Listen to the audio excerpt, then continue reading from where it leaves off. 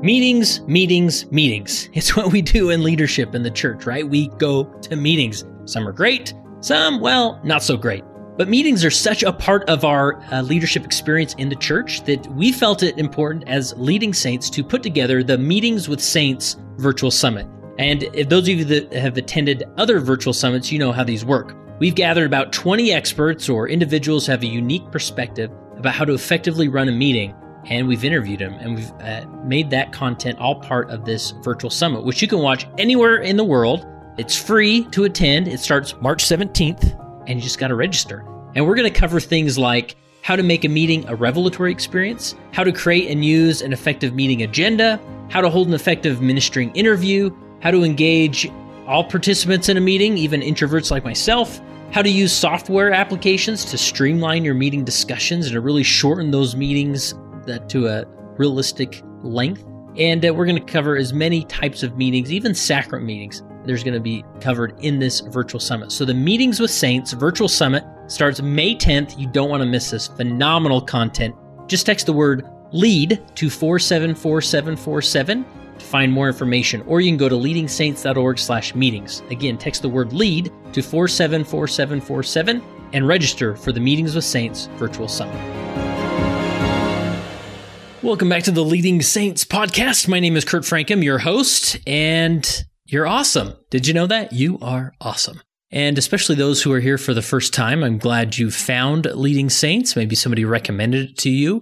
You know, the best thing to do to share this, and maybe this is how somebody shared it with you, is just drop a link in an email, send it to somebody in your ward or in your stake or whomever who you think would benefit from listening to Leading Saints. And so many people say they found Leading Saints because somebody shared it with them. Now, if you're new to Leading Saints, we are a nonprofit organization where we're dedicated to the mission of helping Latter-day Saints be better prepared to lead.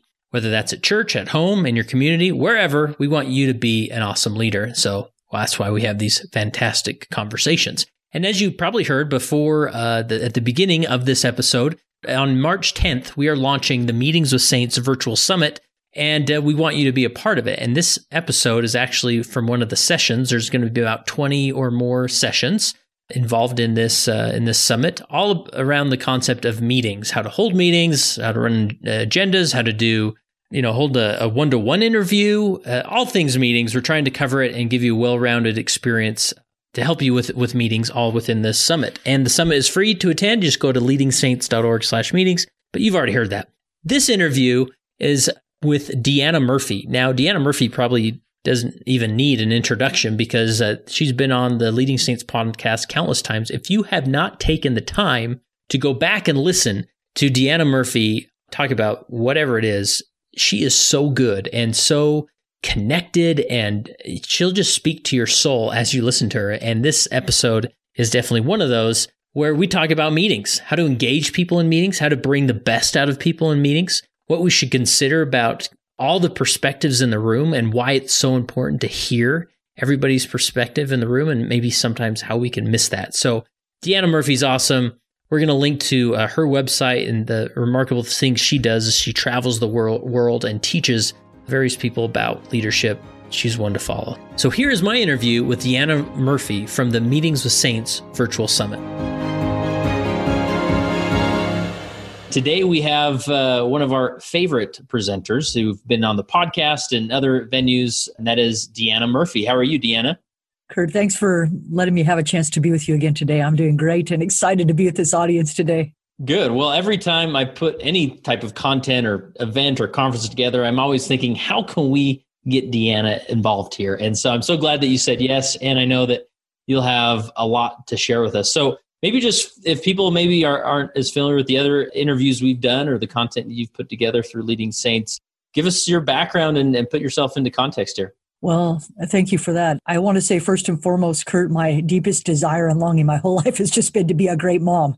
So my heart comes from that place first, and I believe that my best leadership training has come in that arena. We have 3 children, and our oldest son was mauled by a bear when he was 14, and we got to help him coach through his recovery at an LDS Scout camp of all things. And our second daughter was born disabled, and she got to help me retrain my eyes from thinking about people from external focus to who are they on the inside, seeing that first. And Our youngest son came off a snowboarding jump and had a back injury and traumatic brain injury that changed his whole life and got in his way of some of the big goals that he planned. So first and foremost, I'm a mom.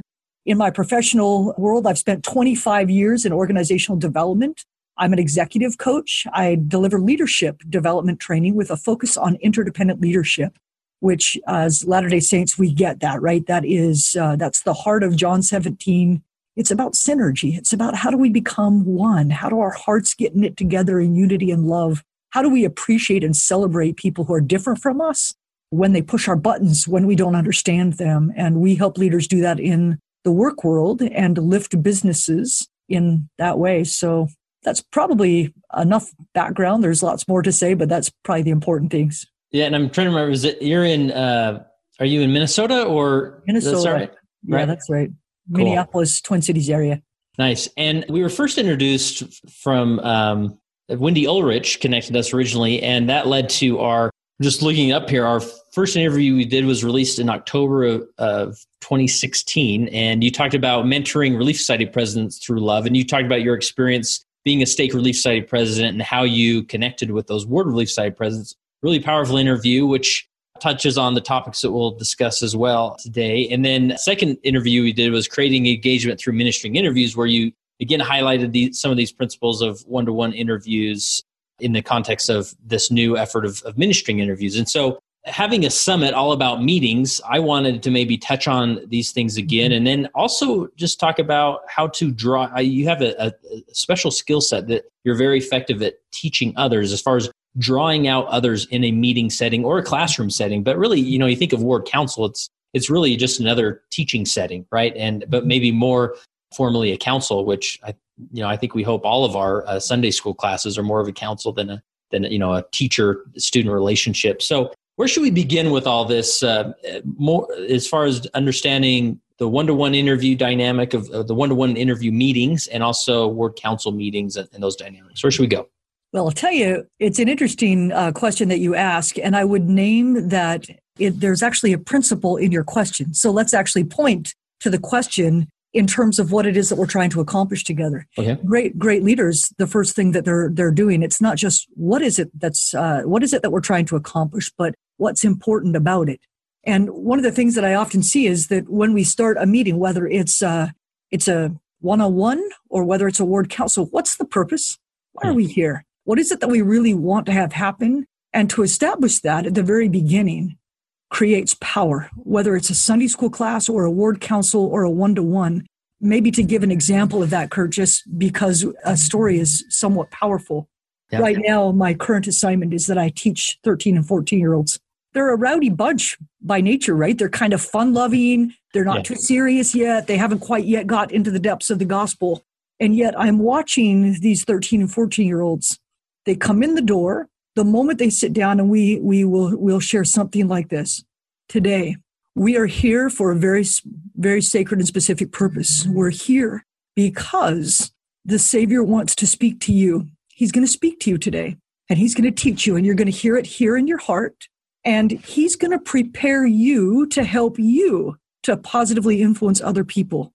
And we're going to be practicing how to do that in this class today, starting right now. Now, I am astounded at how 13 and 14-year-olds who are giggly and laughing come into Sunday school, and almost instantly their hearts start looking for the Holy Ghost. So your question is great, and it's what's our deeper why? And maybe I'd ask you a question in return, which, by the way, is one of the things great leaders do. And I'd ask you, Kurt, of all the things you're trying to accomplish in your summit, given the needs of the people who are listening to us right now, what's the most important thing that you'd hope they would learn and they're longing to hear? That's fantastic. I'd probably say, the most important thing is I just hope that people walk away from this summit with a deeper ability and a deeper motivation to run a meeting, right? That oftentimes we sort of get in this rat race of, well, we're supposed to have a ward council because that's what the handbook says. We're supposed to have, regular one-to-one interviews because that's what the handbook says. But what if we saw these as tools that we can draw upon to create unity, connection, deeper purpose and vision, right? And but sometimes I think on paper we all think, yeah, of course I want to do that, but we don't know how to get there, or we lack the ability to do that, right? And so hopefully they'll gain something from these sessions that will better prepare them to do that. So notice what you just did is that we went from, hey, this summit's all about how to hold a meeting to, wait a minute, what's the real reason we meet? Yeah. If I might add to what you've said, so I love the words unity. That was one of the words you used. We meet to unify. Yeah. We meet to connect. We meet because it multiplies our resources together so that exponentially we can accomplish more. The words that are coming up for me as I'm listening to you, Kurt, come from Doctrine and Covenants 43, 8 and 9. And it's interesting because that's where the Savior says that when we meet together, we're supposed to instruct and edify one another. I believe sometimes we misunderstand and misrepresent that teaching to mean instruct means I am to stand and tell you. Yeah. And notice what we are already doing, Kurt, is a bit of a model of what leaders do as they're empowering others. It is to first ask, what is truly important here? What's our deeper why for coming together? Instruct and edify implies that we each hold a piece. No one holds all the pieces. I get that bishops and stake presidents and stake relief society presidents get special and sweet inspiration, and I understand that mantle well, at least a stake relief society mantle. I don't know the other side of the equation, obviously, sure. But I recognize the sacred revelation that comes in that calling, but it's not 360 degrees. Yeah. You get a piece, and if our callings and our chance to meet together is to grow one another, he's growing Zion in us. And it's to become a model of how to knit our hearts together in unity and love. Then when we meet together, the idea is that we are sharing unique perspectives, validating one another, adding to one another's perspectives so that we all become edified. And what I find is that when we do that well, the Holy Ghost begins to instruct each of us in very unique ways in our assignments. And I might get different revelation as a Relief Society president than you might get as a bishop.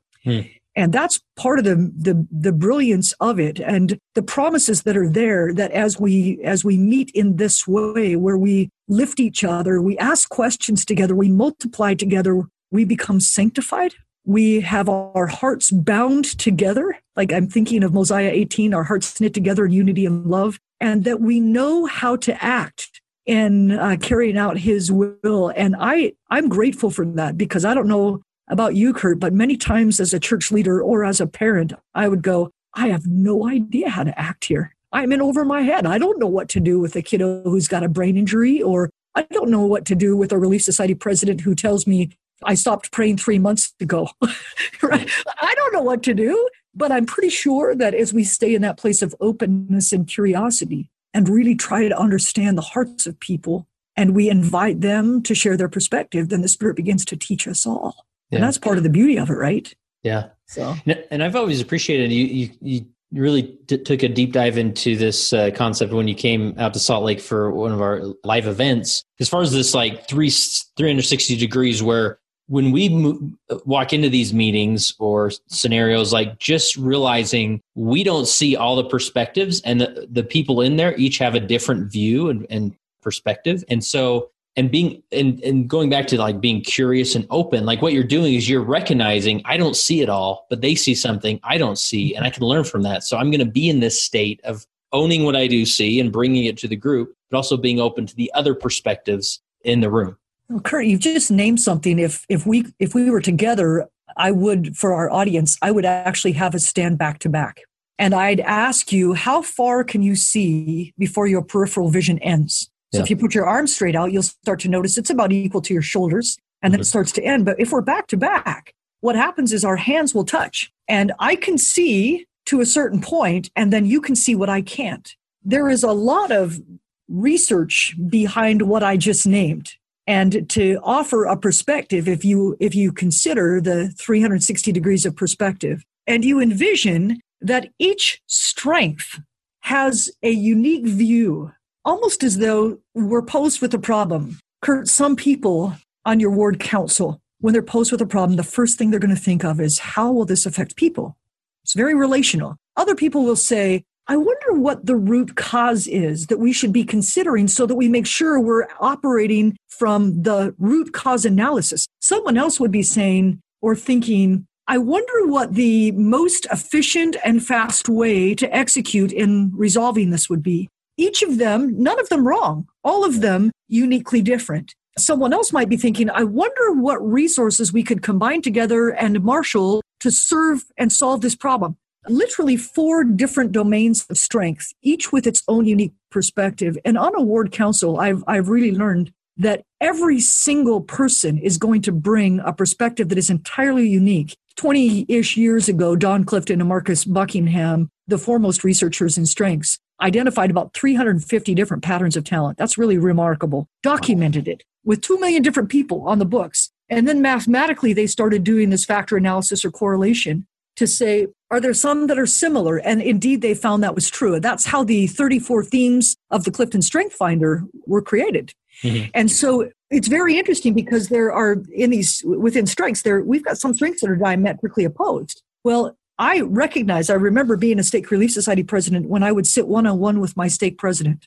We were utterly back to back, like literally. He was looking at the opposite side of the equation. And sometimes I'd be listening to him and I'm going, he's talking English, but I don't even know what he means. And I'd feel confused, and then I'd feel scared or stupid or all the things that we do when we're listening, but we don't understand. And I didn't know how to communicate to him sometimes. At the very beginning, we were both called at the same time. And so both of us are learning, and I'm learning how to communicate with him, and he's learning how to communicate with me. It took us about 2 years before we figured it out. About that time, it was time for me to be released, by the way. But over time, we had to learn that we both saw different things. His way wasn't right and my way wasn't wrong. It was together we got more complete. And it helped us as we counseled together about some of the needs to be respectful that the questions that he was asking me, they weren't wrong. They were great. It's just that he was looking in a different place. And sometimes the things I would bring to him, they were important, but he always didn't know how to integrate what I was bringing to that equation. And so we got to learn together. We bumped along and we were super kind to each other and very forgiving as we found our way through it. And we learned a lot, and we've just become dear friends. I'm very, very grateful for him and feel like we learned together. I think a lot of times when we get into those roles and we feel misunderstood, we get our feelings hurt, and we might make up stories about other people and they're judging or not judging us. And I just think there's something for us about recognizing all of us see and we don't see. And when we start to grant ourselves first grace, I had to give myself grace and go, Deanna, it's okay. You've never been a Stake Relief Society president before. It's okay if you don't understand what to ask or what to share or what he needs. And to grant myself grace allowed me to grant him grace. When I was self-conscious and fearful that I was failing him, I became maybe more defensive. And I believe that's a very normal thing. And I could track my own defensiveness right back to my own uncertainty, right? It's so easy to impose our negative feelings onto other people. And in reality, I was scared at times because I didn't know. And for me to give myself grace and allow the Savior's mercy to hold that I didn't know, I really fell in love with Ether 12, which we often quote. We quote Ether 12:27 all the time. You know, I give unto men weakness that they may be humble. As in, Heavenly Father gives us weakness just like he gives us strength. And it's not bad. We often don't quote Ether 12:37 that says, because you've seen your weakness, you'll be made strong. Wow. I don't know that I'll be made strong is in suddenly the weakness becomes my strength. But you know what happened? I never became like my state president, but I learned to lean into him. And I became strong in him. And he became stronger in me. And we were more unified in the Savior when we learned to appreciate each other's differences and to hold each other with grace when we didn't know. Yeah. So, and I appreciate you bringing up that example of, you know, a Stake Relief Society president with a stake president and sort of the different dynamics that can be happening there at the moment. And when because sometimes we'll go in and we don't realize that we're back to back. We just think the stake president is in one galaxy and I'm in the other. And why can't he see it like me? When in reality, you're just seeing different parts of the same issue, right? And we can sometimes we can default to, we recognize, okay, the stake president has keys, he has authority. So maybe I just need to back up and just try and get into his galaxy, whatever it is, right? But when you realize that, no, you're actually standing back to back and you're seeing things differently, it really broadens that experience. Because I would say people either do two things, generally speaking. They either get submissive and they're just like, okay, like whatever you say, you're the leader, okay, you want to do that. And you're thinking, okay, this is the craziest idea I've ever seen, right? Or you get defensive, like, no, President, why aren't you seeing this? Or you go home and grumble to your spouse that he's just in a different galaxy, right? And so, any ideas as far as better approaching that dynamic that you haven't mentioned? I love that you named it. And as I consider your question, I'm very aware, Kurt, that where you're pointing us, and I feel grateful for it, it is equally applicable at home with your spouse. Yeah. This is true in your presidency with your counselors. And it's true when I'm listening to 14-year-olds who are coming from another galaxy, literally, in Sunday school, that the principle is always true. So let's talk pragmatics. Let's talk tools. So if we were sitting down together, Kurt, and we were trying to counsel best, let's imagine we're on a ward council about where to start. There is always the question that we started with today. What is truly important here today? What is the why for meeting? And getting alignment together around it. By the way, sometimes the leader will tell. I believe asking is more effective. I think it's a great way to invite people to consider what's important about meeting here today. And once we identify what's important, it might be that there are some goals that are identified, but let's not forget how we're going to be together as we do that. Number one, that we want to make sure that there's always room for the Savior. Number two, that we're recognizing that we see things different and we're getting curious about what we don't understand rather than feel stupid. Which is and it's very easy in our LDS culture where it's really easy to look at other people who seem so perfect, right? And we are so not. And I can't tell you how many times in my leadership experiences, and I'm sure I speak with others on behalf of others who are not so different, where I would go, if you only knew what was going on in my life, you would never want me to be your leader. Like this, I don't belong here because I'm aware of all of my imperfections and I'm aware that the Savior has lifted me to a place that I don't feel like I belong in. And there's always going to be a little bit of that for us when we literally are being asked to stand in his stead. So that's a little scary. Let's just name that reality. Yeah. So always starting with why, getting clear about what our goals are is important. When we get in and we start to talk and you recognize that somebody is speaking Greek, it is actually important to, rather than go along with it, I think I'd love to name that there are 3 or 4 important questions. And these are the same questions that we use when we teach, but they always help create clarity. One is either it's an asking or a sharing. I'm noticing something. It's either, what are you noticing? With my 14-year-olds, when we're teaching them a new concept, they read a verse together. The first question is always, what are you noticing? What observations do you make? What's the learning that's coming up for you since we last visited or whatever that is? There's always a chance to reflect on what you're seeing or noticing. Also, as a leader, sometimes I'm going to just simply reflect. I'm noticing, Kurt, that as we start, you've got a lot of possibilities from which we could choose. And therefore, then my next question becomes, going back to how we started earlier, what is most important here to start to clarify? The next question that I believe is important is what's important about that. So if we're starting with a topic and we're trying to get some understanding about it, here's what we're going to go toward. What's important about this? And what does it mean is the third question. If we're going to talk about compassionate service for a sister in our ward who has some disability, when we talk about compassionate service, it's kind of funny that we throw these terms around all the time, Kurt, and we believe we're all on the same page. And I think it's important to stop and think about what do we mean when we say compassionate service? What is it that we're actually wanting to have happen? What is it that we want to create? And to get alignment around where we're trying to go, and instead of boring down into the details of how we're going to get there when we're not really even aligned on what it is that we're after. I just think it's in life, in our one-on-one conversations, in our meetings, a lot of times that we're using terminology that means one thing to one person and something to someone else, and we haven't stopped to align around what it is. Yeah. And it creates a lot of misconceptions. So getting clear on what do we mean by that. And then I think to be able to say, now what do we do about it? That's really the next thing. So it's why, what, and how. Always why, what, and how. What's important first? What is it that we're going for? How do we get there? I would say it might be one more thing. It's let's go to the place. There's one more thing coming up for me, Kurt, going back to your question. Let's go to the place where we're in dialogue.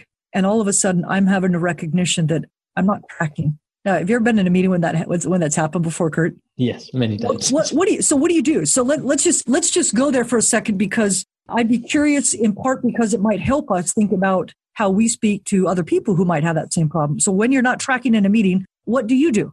Like when I usually stay quiet, because it's almost like my ego doesn't want to reveal to the room that I'm completely confused, or I've been so off track for so long that if I bring it up now, like they'll look at me like, what planet have you been on, right? And so the ego gets in the way where I'll just stay quiet.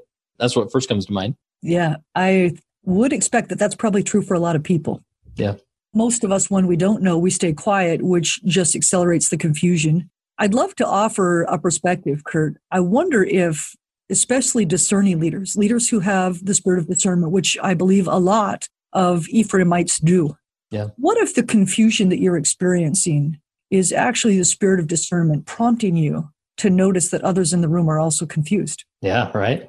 And when you get out of me and we go, okay, all right, I'm noticing that I'm experiencing some confusion, and I'm noticing that it would help me. So I notice my language, Kurt. Notice that there's a way that we can tell on ourselves that doesn't make us dumb. I'm noticing that I might feel a little confused around what you mean when you say this. And notice that may actually be a reflection of what others in the room are feeling. And there may be other people around you who go, oh, thank you. Right. And I've been that person that said, oh, thank you many times, right? I'm so glad they raised their hand, because I'm exactly where they're at. Well, it's the point that you're making, Kurt, is to back up at the beginning, because oftentimes when we start a meeting, we're talking about why we're here and what's important. There is a space that I've noticed in teams that seem to function best. And I don't know that this wouldn't work for ward councils. I would use this both with my Stake Relief Society presidency and in other presidencies I've been part of, both as a counselor and a president, asked for this. And in my one-on-one meetings, it's something we do in coaching, and it's about designing the relationship. Now, that might sound really formal, and a very simple way of saying it's, let's just agree about how we're going to be together. What are some of the things that will just help us be together so that we can all feel confident and safe about sharing? Often, teams that have that conversation overtly, they mitigate a lot of the confusion that you're talking about, Kurt, and they get people who feel uncertain rather than holding back, because we've discussed in agreement ahead of time how we're going to be together, then the judgment isn't there. There's an interesting thing to just speak to the business world for a moment. Google did a really interesting study to examine top performing teams, and their findings would be equally true for ward councils, because the number one thing that created high performing teams, cohesive, agile, able to make and execute decisions quickly, was psychological safety. Yeah. And just remember, when we come in as Latter-day Saints, and I'm just thinking about, again, my own experiences, but over the years when we were navigating our challenges at home, or, our son's injury, and he was struggling as depression and anxiety that was interfering with his ability to serve a mission and other things. And we're just thinking, I don't belong here. I'm not a model. What looks like at home doesn't look like a model of perfectness. Or whatever the things that we've got going in the background, we actually create our own unsafe feelings. We bring them to the meeting.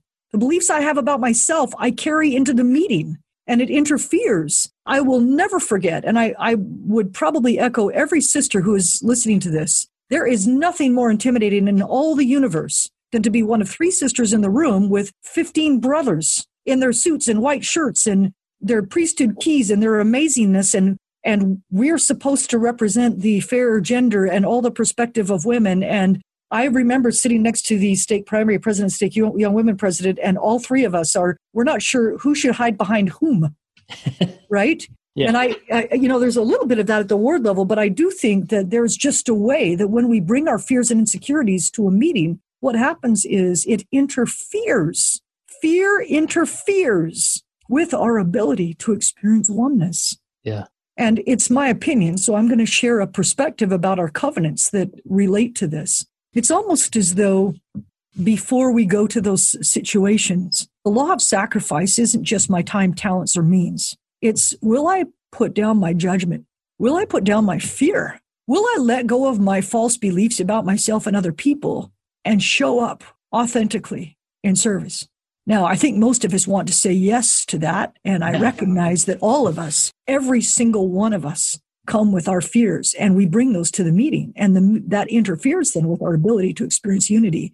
And so in many ways, one of the first things is to simply, as a leader, when you name that, look, I recognize that for all of us, we have our feeling of confidence about being a leader, and we also have our fears about being a leader. And here we're going to trust that we've got each other and the Savior's got what we don't have. And so whatever you say here is going to be valued and no one's going to judge it. And will you all agree to that? So when I look at the teams that have the highest level of performance, they have a no judgment zone, overtly spoken and invited, and people operate from it. And it allows for people to have more safety and sharing. Number two, it is the second agreement that I see high-performing teams and relationships have. It is everybody bring your puzzle piece. It is I'm back to back with you. And if I don't share my puzzle piece, Kurt, there's 180 degrees missing. In a room full of 10 or 12 people, each of us have one puzzle piece. The stake president doesn't have more puzzle pieces than the rest of us. He's got one piece. And my sweet stake president, Jeff Kerr, I just love him so much. And he knew how much he needed to invite other people in. And he worked really hard to invite people into the equation by asking really good questions, by hearing them, by repeating back what he heard. It sounds like you're saying this. It sounds like what's important about this is this. And allowing people to feel validated and heard. He was so good about that. It's so important. The last puzzle piece is what we call confident vulnerability. And it's exactly what we're describing.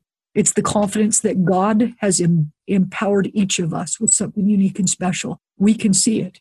He's also given all of us weakness, just like he gave us strengths. And strengths don't make you good and weakness doesn't make you bad, make you human. And when I recognize that my weakness is someone else's gift to shine, to feel valuable, to feel like they matter, and I give them room, I speak up and say, I'm noticing that there's something here that is a little unclear to me. I wonder what the rest of you think about the meaning of this or how this relates. And you give people a space. And I've yet to have anybody walk away from that and go, well, you were such an idiot because you asked that.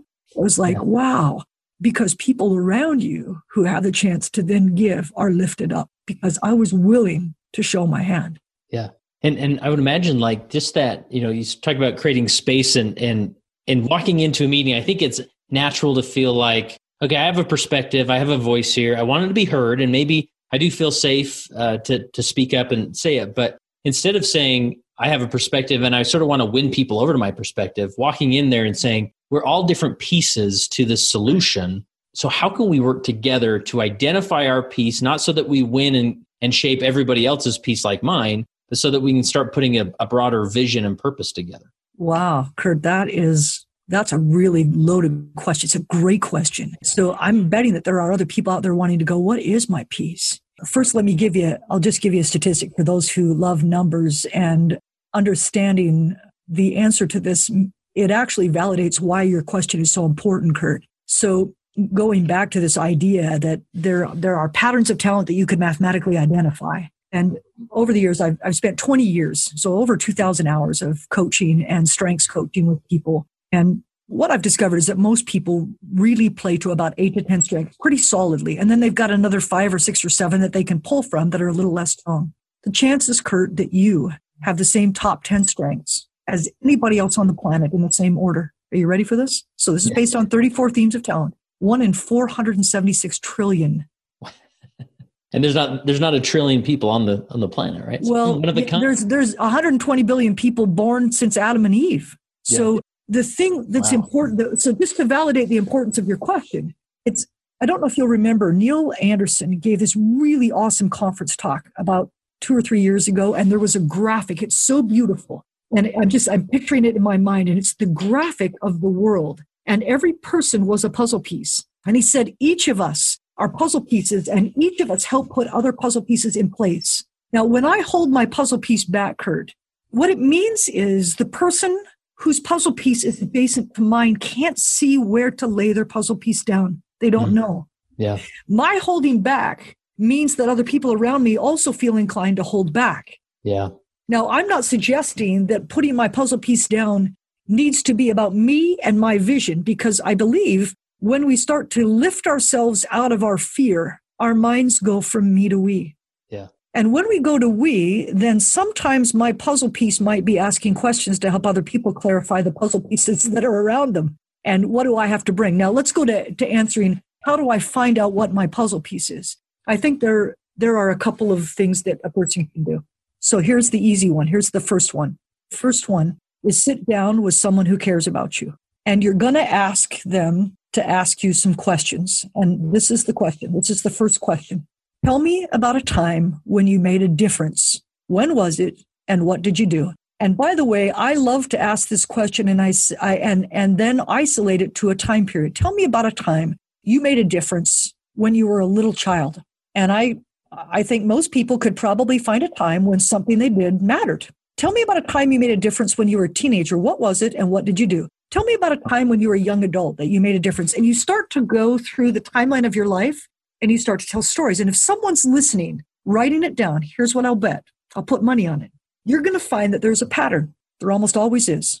That there's a pattern about how we make a difference. And our pattern goes all the way back to our childhood because we spent 10,000 years before we came here developing these talents, and we brought them to earth with us. And as a little child, if you look back, I can look back, I was coaching my younger brothers and sisters. I'm the oldest of 10 when I was 7. My mom had some difficulty with bipolar disorder. I read her like a book when I was a child. And I cared so much about her and my family that I pulled them together and I'd coach them into how we would mitigate that. I was a little tiny kid, and we all have these gifts and we've brought them with us. We practiced them for years. And so when you start to tell stories over time and you have someone who will simply listen and write down what you're saying and reflect back, it sounds like what you said is this. It sounds like what's important to you is this. And you start to tell 3 to 5 stories. By the time you get through 5 stories, you're going to see some patterns. Now, if you take StrengthsFinder 2.0, my favorite strengths assessment on the planet, what you're going to find is that when you go and get your StrengthsFinder results, I'll put money on the fact that you can take your StrengthsFinder results and hold them up to your stories and go, oh yeah, there's my strength called empathy right there. There's my strength called connectedness right there. And you could put the strength back into the story and go, oh yeah, I've been using that since I was a little kid. Now, I think a strengths assessment's lovely. When I've done some work with the missionaries in the Ogden North Mission a few years back. And one of the things that I saw there was the use of their patriarchal blessing in the context of their strengths results. I believe that the next piece is once you've got stories, if you've got a formal assessment tool, and then if you've got, as I'm thinking about your patriarchal blessing, and you start to go, how do those things weave together? And then I could go, the spirit of discernment was true for me when I was a little girl. I could discern. I didn't know what I was doing, but that spirit of discernment was there. And when you start to give language, then you begin to realize when I come to a meeting, my particular contribution may not be that I'm going to offer brilliant solutions, but what I might offer is good questions. And I might help link these 2 disparate ideas together because I listen very carefully and help that person understand that that person is saying something completely different. But if you put them together, you've got the solution. And so I've learned that when I go into a room, I don't have to be all of it. I just have to be the little thing I was born to be. And my job is then to magnify other people's puzzle pieces so they can play well too. And then when you know it, then you just show up who you are and stop trying to be what you're not. Yeah. You know? Yeah. I love this whole analogy as far as the puzzle pieces, because a puzzle piece implies that it's not complete. Right. And so oftentimes as leaders, it's easy to sort of, maybe you're called as a bishop and you think, okay, it's my turn to present my vision and do it my way. But when we see it like, no, we only bring one piece, just like everybody else brings one piece. It's never about, this is about my vision, or this is how I want to see things done. And I'm in the chair now, right? And so you bring that to the group saying, and it just stimulates this perspective of curiosity of I want to put these together. Let's see how they fit, right? And that stimulates such a more effective meeting or culture in general, right? Well, what you just said is really important. And here's a perspective I'd love to add to where you're looking, because the idea of a puzzle piece, what you're saying about puzzle piece is so important that if I can let go, that I don't have to have everything. I just put my puzzle piece out knowing that it might stimulate someone else. I'm thinking again back to scripture and John 17 and the great intercessory prayer that they may be one, as thou, Father, art in me and I in thee. And then he goes on to say that they may become perfect in one. And you think about the Greek meaning of the word is perfect, is whole and complete. And it's okay that right now, you and I, we help each other become more whole through the Savior. And, again, it's without speaking of sacred things outside of sacred places, but it's the experience that we have in the temple of feeling our ability to magnify one another, to strengthen each other and living and honoring our covenants, and that it's okay that I am not all and I don't know it all and I'm not able to do it all. And it's so great that I've got a bishop or a stake president or a young women president who they're figuring out who they are through the work that they're doing that we're doing together. Yeah. And if we can recognize that one of our purposes in meeting, it's not just to meet the needs of the people out there, the ward, the stake, the whomever, that our first purpose is that we lift one another, that we serve us so we can serve others, that when we come into that meeting with the mindset that we magnify one another just the way the Savior magnifies us. And as we magnify each other, we find the solutions we need to serve those that we're called to serve. It's a different mindset because we come into those meetings with a hunger to be able to serve those we've been called to serve. But we might want to remember that it's just like what Elder Holland said about missionaries. The first conversion is for the missionary. The first service is the missionary to their companion. We are no different. That my first service, if I'm in a one-on-one with my stake president, is to him.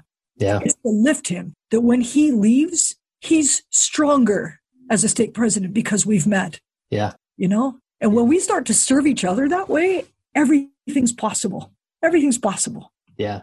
And I love that perspective because there's so much empathy in that state of mind, right? Because I get I get the emails from people that think, my leader's just a train wreck. You won't believe this guy or whatever it is. But when you realize, well, he's just sort of still discovering what his piece is. And maybe the goal isn't to have a perfect leader in our organizations. And maybe that's why we do have lay ministries, lay leadership, is because it stimulates more of an opportunity for that person to discover who they are. And so the best way I can serve him isn't to encourage him to, come around and get on board here, but instead be open to the process that leader's going through, even though it may end up that our ward isn't a perfect ward in the long run. And that's okay, right? It's part of the sanctifying process. Well, a couple of things that come up for me when you say that, Kurt, it feels super important to just say, when we're back to back, and you might even be making me crazy, by the way, if we're back to back, because when you're speaking, I don't understand.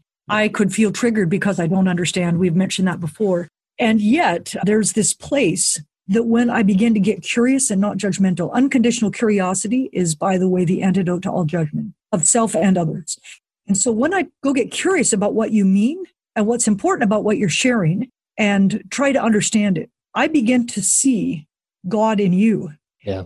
So when I understand my own strengths, our strengths are just pieces of our Heavenly Father and Heavenly Mother's DNA in us. When I begin to see them, I see Him in me. Therefore, it's harder for me to be afraid because if He is in me, even though I don't know and even though I'm undeveloped, I know that He is part of this equation, this imperfect and yet not fully developed equation. When I see that in you, so when I get curious about what's different, and I begin to see God in you, something sacred happens. When I look at you with an appreciative lens instead of a fearful lens, something happens. And again, I mentioned this earlier, I believe the law of sacrifice asks us, what will I put down so that I can be fully available to love with all of my heart, might, mind, and strength? That's charity. That's consecration.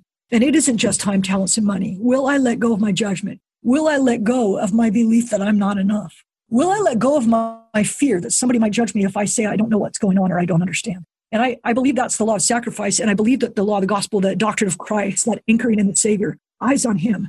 D&C 6 that tells us, hey, I don't condemn you. Just go your way and sin no more. And whatever you sow, you'll also reap. Look unto me in every thought, doubt not, fear not. Those important messages. Look, you don't know everything. It's okay that you don't know. In fact, D&C 6 is one of the most beautiful gifts to all of us because it's where the Savior reminds us, you have a gift. It's sacred. It comes from above. It's important. Yeah. And that leads me to the question of, as far as because you mentioned this earlier, as far as, stop bringing your fears and insecurities into some of these meeting dynamics. But I mean, how do we even, because that makes sense on paper, but what does that look like? Like, how do we do that because fears and insecurities can just consume us. And identify us in ways. That's the adversary leverages those things. So every day, all day. Right. And so how do we begin to let go of those things? Like, what processes can we go through to actually let go? It's interesting because we paused at the doctrine of Christ, and you think about repentance as a change of mind. It's a fresh view of God or yourself or the world. That's what the Bible dictionary says, direct quote. It comes from a Greek word that means a change of mind or fresh view of God or oneself or the world. And so I'm going to give you one of my very favorite coaching tools. Are you ready? So for those of you who are listening, you can write this down because I have worked with so many people and have found that when you start to ask these questions and you ask them in this order, it's like you take a walk into the sacred chambers of someone's heart and you go with them and you love them while they go there and they're able to identify and flip it around. And so the tool that I'm about to introduce to you, we call it the See Shifter tool because it changes the way you see. Okay. So the first question is this, and I might name something, by the way. I think we have to allow ourselves and tune in. Like there's a way that we can begin to discern. The Savior never uses fear as a tool to motivate. That is not his style. Mm-hmm. He uses love. And so our negative emotions are great feedback mechanisms to tell us that we're holding a belief that's a lie. When we're holding negative beliefs, the feeling will be, as D&C 9:7-9 says, we'll feel confused. Mm-hmm. Okay?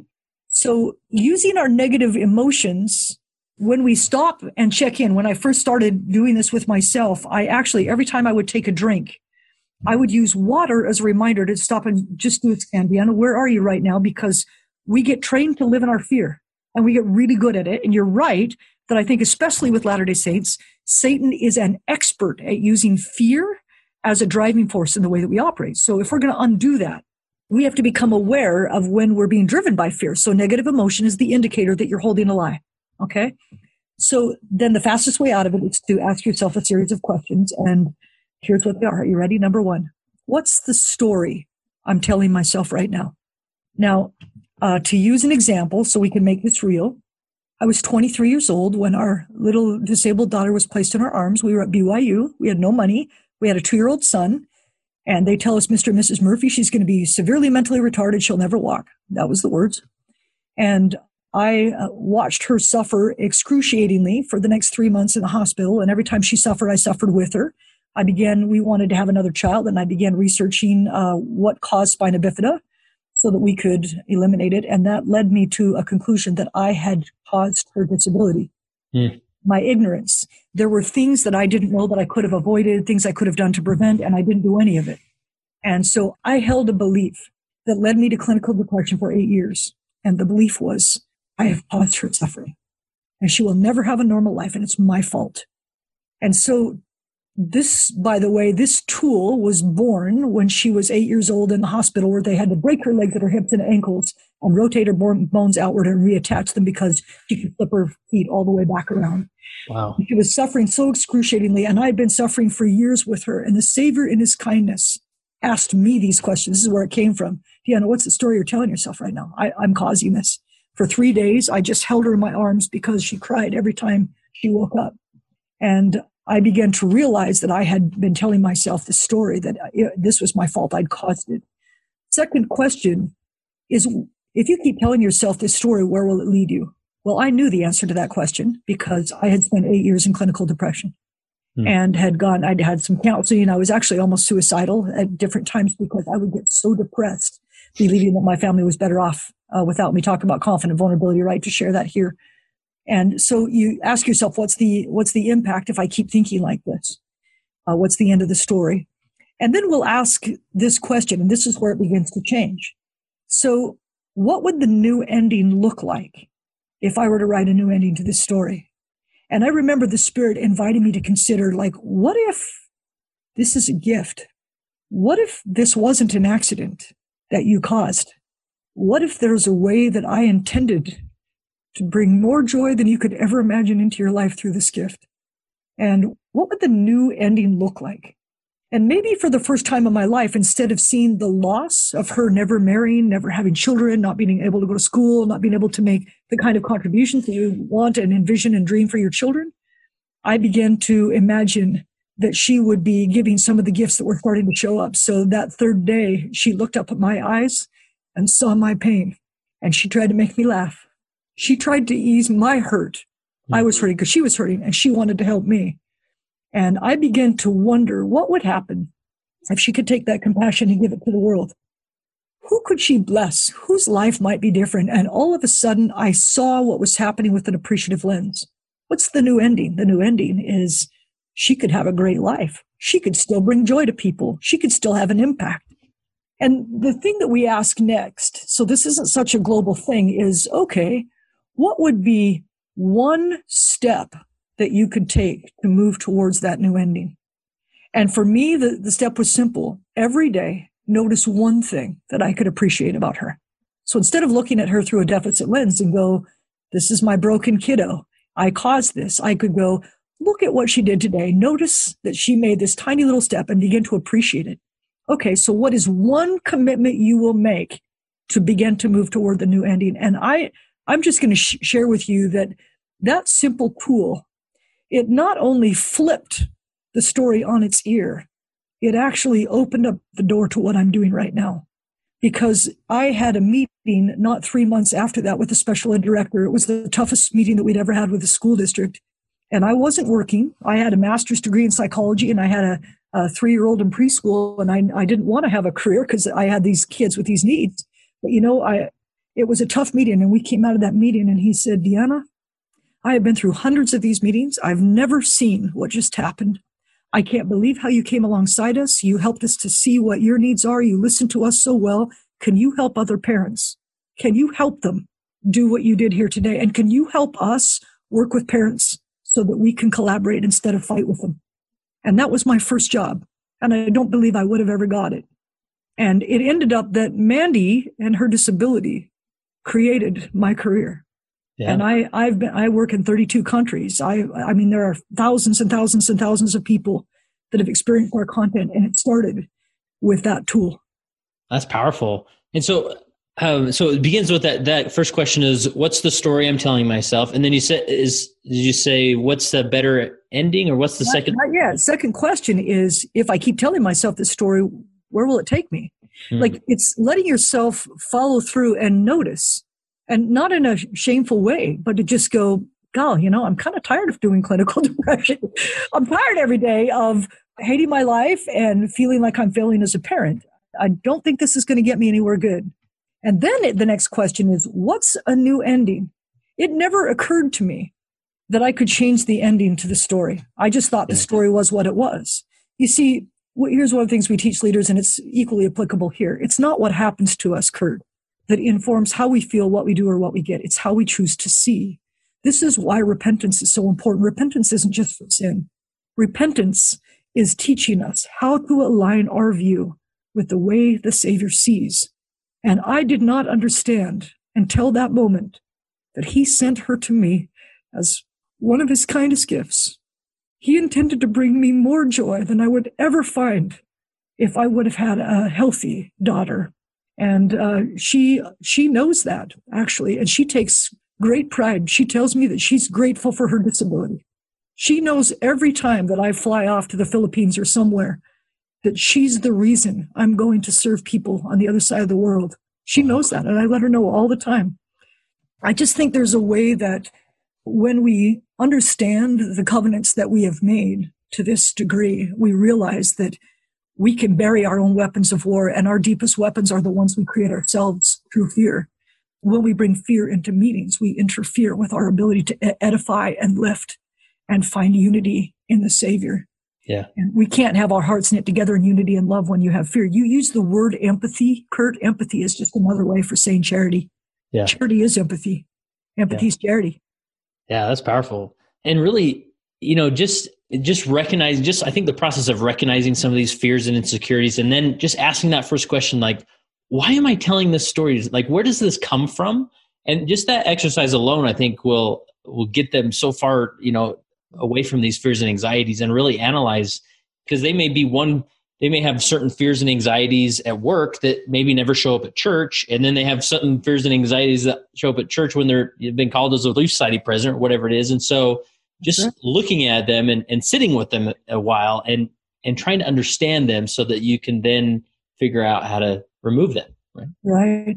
What you just said is so important. And by the way, I've used this tool with Relief Society presidents in my one-on-ones. Mm-hmm. We all have fears. And this is a tool that you can use with yourself and take it to prayer even. It's sometimes we have a hard time identifying the story. Maybe I'll be a little personal and share something with you as we are speaking about this, because you're asking, how do we let go of fears? And it is interesting that, it was about a little over 10 years ago that I would walk in the trees. Northern Minnesota is so beautiful. It's fall, the leaves are coming down, and I'm noticing the dark, rich soil beneath my feet and the great life that grew from it, and found myself crying out, Father, what needs to come down in my life so new life can come? And I will never forget the Spirit's answer. It was, Deanna, give me your fear. Give me all of it, because you cannot consecrate yourself fully to me when part of your heart is dedicated to storing fear. You have not given your fear to me, Deanna. That part of your heart you've held back. And I've paid for everything that you're afraid of. I paid for everything that's hurting inside there. And if you'll give it to me, I'll take you to places you've never been. And I went, I'm scared. I don't know how to give up my fear. And he was so kind, because that's where he really began to teach me, because I started asking him. And I wanted to understand, how can I give up my fear so that I can be a better servant? And one of the things, I'll just share flat out, that there was a time where he just counseled with me, Deanna, write down the stories from your life and ask yourself the stories from your life where you have got pain, sadness that is not yet resolved. And with each of those stories, write down what you believed because of what happened.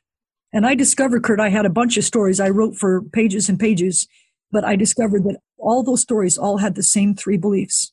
And I'll never forget the day that I went to the temple with those beliefs, and he helped me sort through and cherish the lessons and give up the lies and walk away from those beliefs forever. And it was the beginning of turning over the storage containers in my heart, because I had them and we all have them. And I didn't realize he was teaching me, like, if you imagine your heart's like a quart jar. I recognize it's not finite, but let's just use that for an example. Yeah. Imagine that you've had a lot of pain or fear that you haven't resolved. It's kind of like, if you think about that, you're holding that as storage. It means that you're operating out of one very tiny percentage, and the rest of it is being held in storage. And when we give up the storage, then all of that is available energetically to love and serve people. And he was teaching me that principle while I was still holding all my fears, and teaching me, Dan, if you'll give me your fear, I will free up more room for you to love and find joy. And he is absolutely right. And I found that with each lie that I held, and one of them, I'll just give you an example because lots of us have it, my value equals my performance. As Latter-day Saints, we have a version of that. My value equals the callings I get called to. My value equals if my sons go on missions and my children marry in the temple. My value equals my ability to live everything that the church teaches perfectly and have everybody believe that that's true.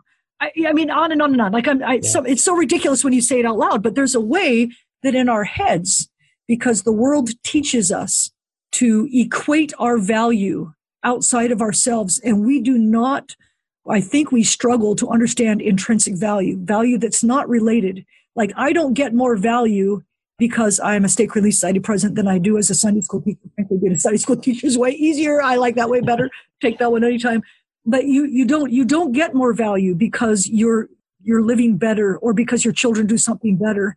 And the world teaches us to think like that, and it gets in our way. And then we compare our value meter to somebody else's value meter, like it can go up and down like the stock market, and it creates fear. Yeah.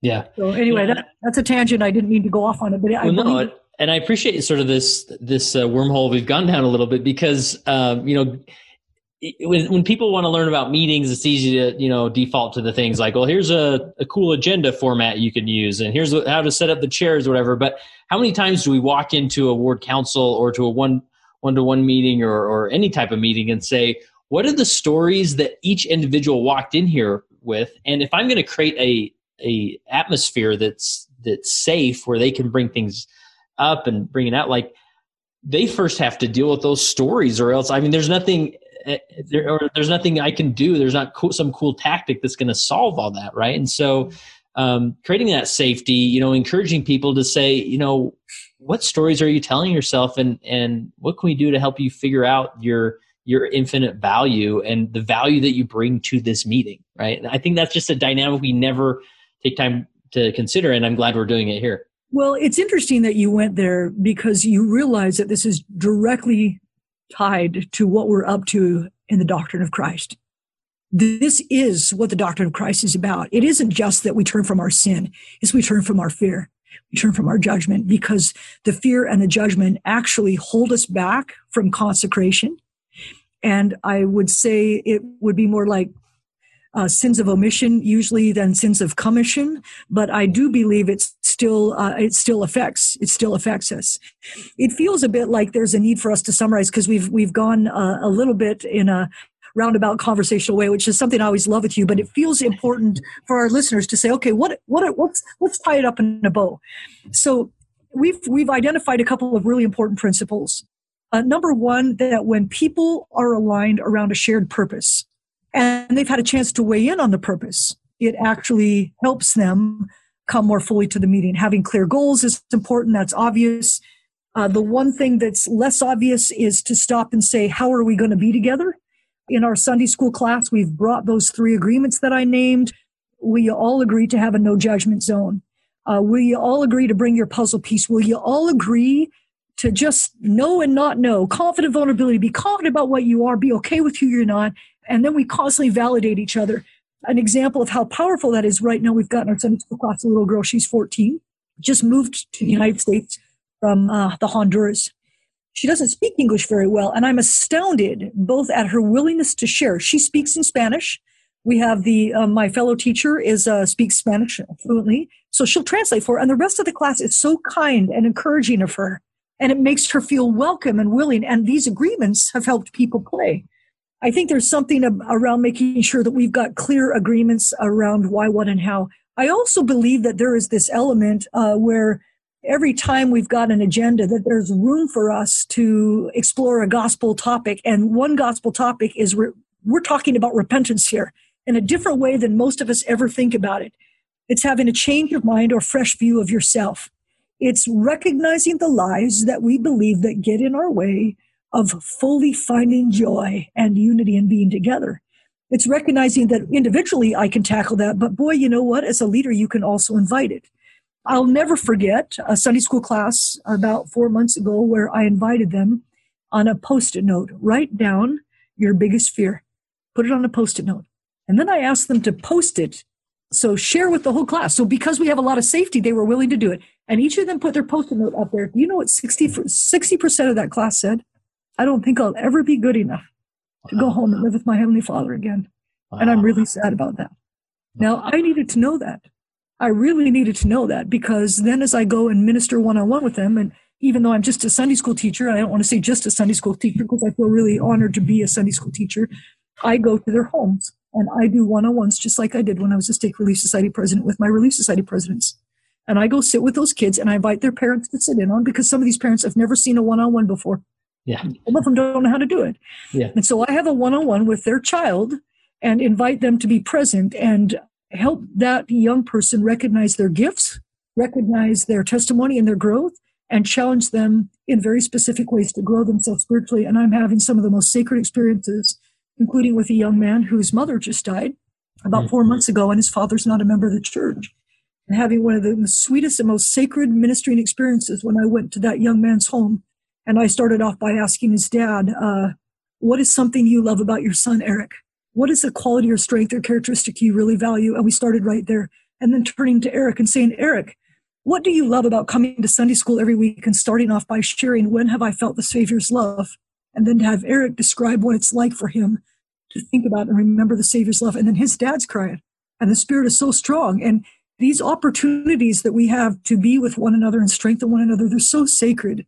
And the Savior needs us to be magnifying each other and to not be afraid and to just show up with love. And I believe meetings are just another way of ministering and loving each other the way the Savior would. And if we showed up at every meeting believing, I've come to love everybody here, I'm going to help love them.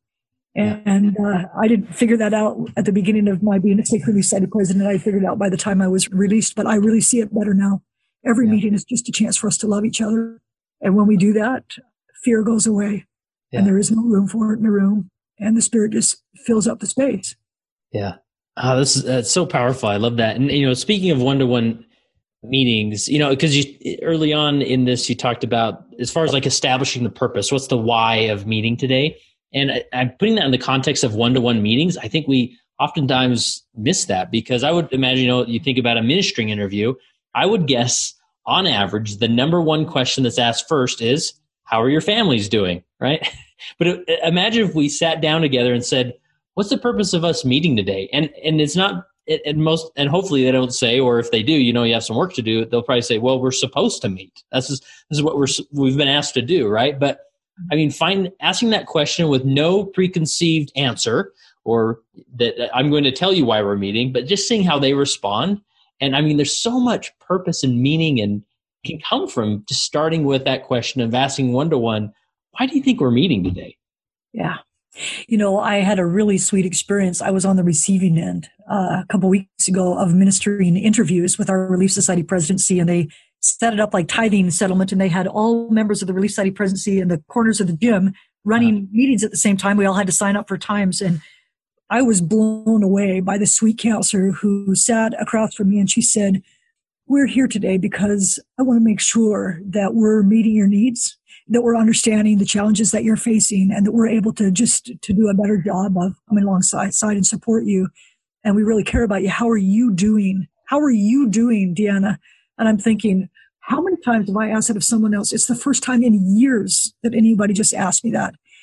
And I felt so loved in that moment. That just starting with that simple thing, she didn't ask me what I thought my purpose was, but she did share, we're here today because we want to make sure we're loving you. Great, we'll talk about your families, but we're here today because we want to love you and we want to understand what your needs are. And it was really special. Yeah. I think I think a lot of us go through our lives and we give and give and give and give, and we don't feel or know if it even matters. In that tiny little moment, for 15 minutes, as I sat with that counselor, I knew I was loved. And I knew that the work that I was doing with these sweet little ladies, which nobody ever sees, I don't know, mattered to God, mattered to her. Yeah. And I just think that, again, the purpose of our meeting is to love each other. That's what it is. It's so we stand in the Savior's stead and we just love them for a moment with his hands and his eyes and his voice. And boy, if we had that mindset every time we started a meeting, we wouldn't go very far wrong, and we sure wouldn't get caught in fear. Yeah. So Deanna, as we wrap up, a few things that stood out to me. One was just that, bringing that question to the one-to-one meetings, I think is so powerful. And then, your list of questions as far as what are you noticing? What's important about that? What does it mean? And what are we going to do about it? Is that accurate?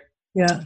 I love that first question as far as what are you noticing? And just from our interactions, I've used that several times, in a teaching scenario, especially when a scripture is read or something, because it's so easy to passive aggressively sort of guide the class to a certain place. But when that question of what did you notice about that, it like removes that preconceived or the game of guess what the teacher's thinking dynamic that isn't helpful. And it really just opens it up and saying, no, I really want to know what you noticed about it, not what you think I noticed about it, but what you noticed about it. And bringing that into a meeting context can really stimulate some great discussion rather than trying to figure out what the bishop is thinking.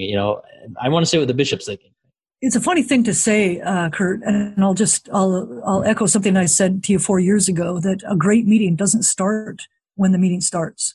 The great meeting started 6 days ago or 7 days ago when I read my scriptures in the morning before the day went, and I started mentally preparing. What I've learned is that great meetings, especially conducted in a gospel perspective, begin in our scripture study. And I am astounded at how many times a need came up in a ministering conversation or a presidency meeting or a stake council meeting where the answer to the question was something that I studied in my scriptures earlier that week. And so when the scriptures become part of every meeting, then those questions become even more relevant, because now we're discussing something. All of a sudden it's like, oh, wait a minute, let's flip open to D&C 43, 8, and 9. Let's read it together. Let's ask the question, what impressions come to your heart? What do you notice? A lot of times, so with my 14-year-olds, for example, since we're sort of weaving a little teaching into this, before we read a scripture, I always say, now listen, the Holy Ghost wants to speak to you right now. You have to be listening. So as we read, we're going to read it together as a class, and then I'm going to ask you to read it again. And I want you to listen for the Holy Ghost. When you feel an idea or a word or phrase that jumps out at you, just share it with us. And when we prompt people to prepare for revelation, they do, because most of the time we don't hear because our minds are too busy. And when we slow down and we point people, look for and listen for what impressions come up. And when you feel them in our meeting today, please just share them, because the Holy Ghost is going to teach you different things than he's going to teach me if I'm leading this meeting. So you have full permission when you have an impression to please raise your hand. Even if you're confused, please raise your hand, because you might be feeling something that someone else is experiencing, and we need help here. So please bring what you have. And I've learned people will do it if they design them. So designing people is really, it's important, and helping people get clear about what their roles are, and they can show up with confidence. Yeah. I mean, and I think generally we all agree that, questions are powerful, but when you have the right questions, it's amazing the difference. I mean, it's a 10x difference that the right question can make, just as far other than just asking questions in general, right? Really drill down to what the right question is. So it's important. It feels important to me to add to what you're saying, because we can also get paralyzed by worrying about what the right question is. So a couple of guidelines to help you know what the right question is just start a question with what or how or when. Don't use the why question, and don't ask yes or no. So right questions are going to be any what, how, or when question. When have you felt the Spirit? What is your most important observation from the last week? Or when have you felt the Savior's love most recently? That's my question we always start with. How does that feel when you experience that? What does that mean to you? I teach people also that if you let the person's answer drive your next question, you will go right into their heart. So they say, well, I felt the Savior's love this last week when I was listening to, this is one of my kids, he always says, my brother who's a missionary, I felt the Spirit when we got to listen to him on Friday.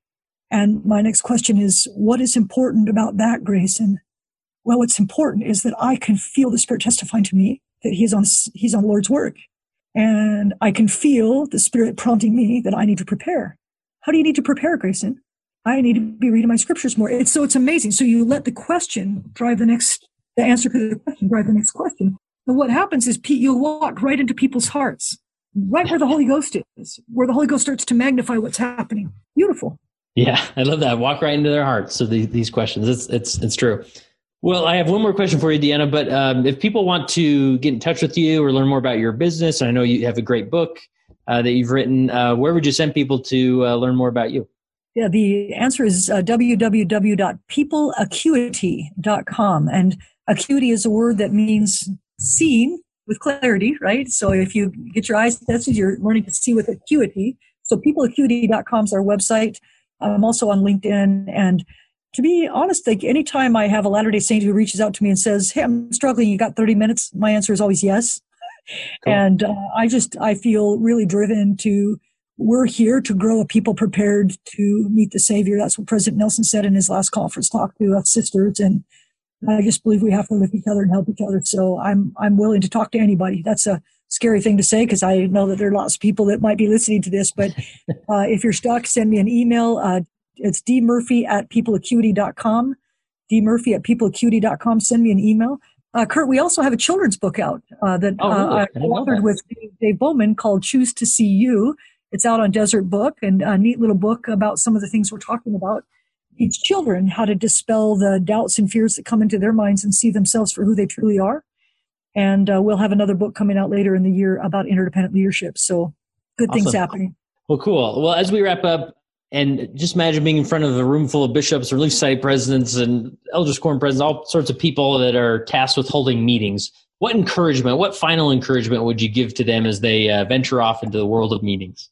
That's an easy one, Kurt, is I would say to you and to them, you have been prepared 10,000 years for the mission that you're on right now. And while you may have questions or concerns or worries about doing it right, your spirit knows and remembers. And when you turn to the Savior and you let other people help you, the answers that you need will emerge, and you'll have everything that you need.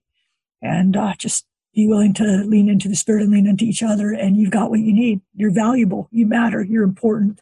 And God needs you to bring your puzzle piece and to not be afraid. Give him your fears.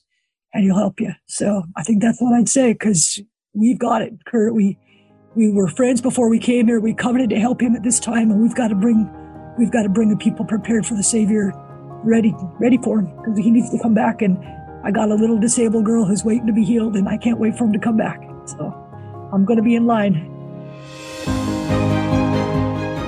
That concludes my interview with Deanna Murphy. I hope you enjoyed it as much as I enjoyed that conversation. So good. Listen to it again, take notes. And as you can see, there's going to be some excellent, valuable content when it comes to the Meetings with Saints virtual summit. Be sure not to miss it. It starts March 10th, and you're going to love it. And it's for free, right? You can just go there, leadingsaints.org/meetings, and register. Or I'll tell you in just a second how to register. And don't forget about the Meetings with Saints virtual summit on March 17th. Register for free by texting the word LEAD to 474747. It came as a result of the position of leadership which was imposed upon us by the God of heaven, who brought forth a restoration of the gospel of Jesus Christ. And when the declaration was made concerning the only true and living church upon the face of the earth, we were immediately put in a position of loneliness, the loneliness of leadership, from which we cannot shrink nor run away, and to which we must face up with boldness and courage and ability.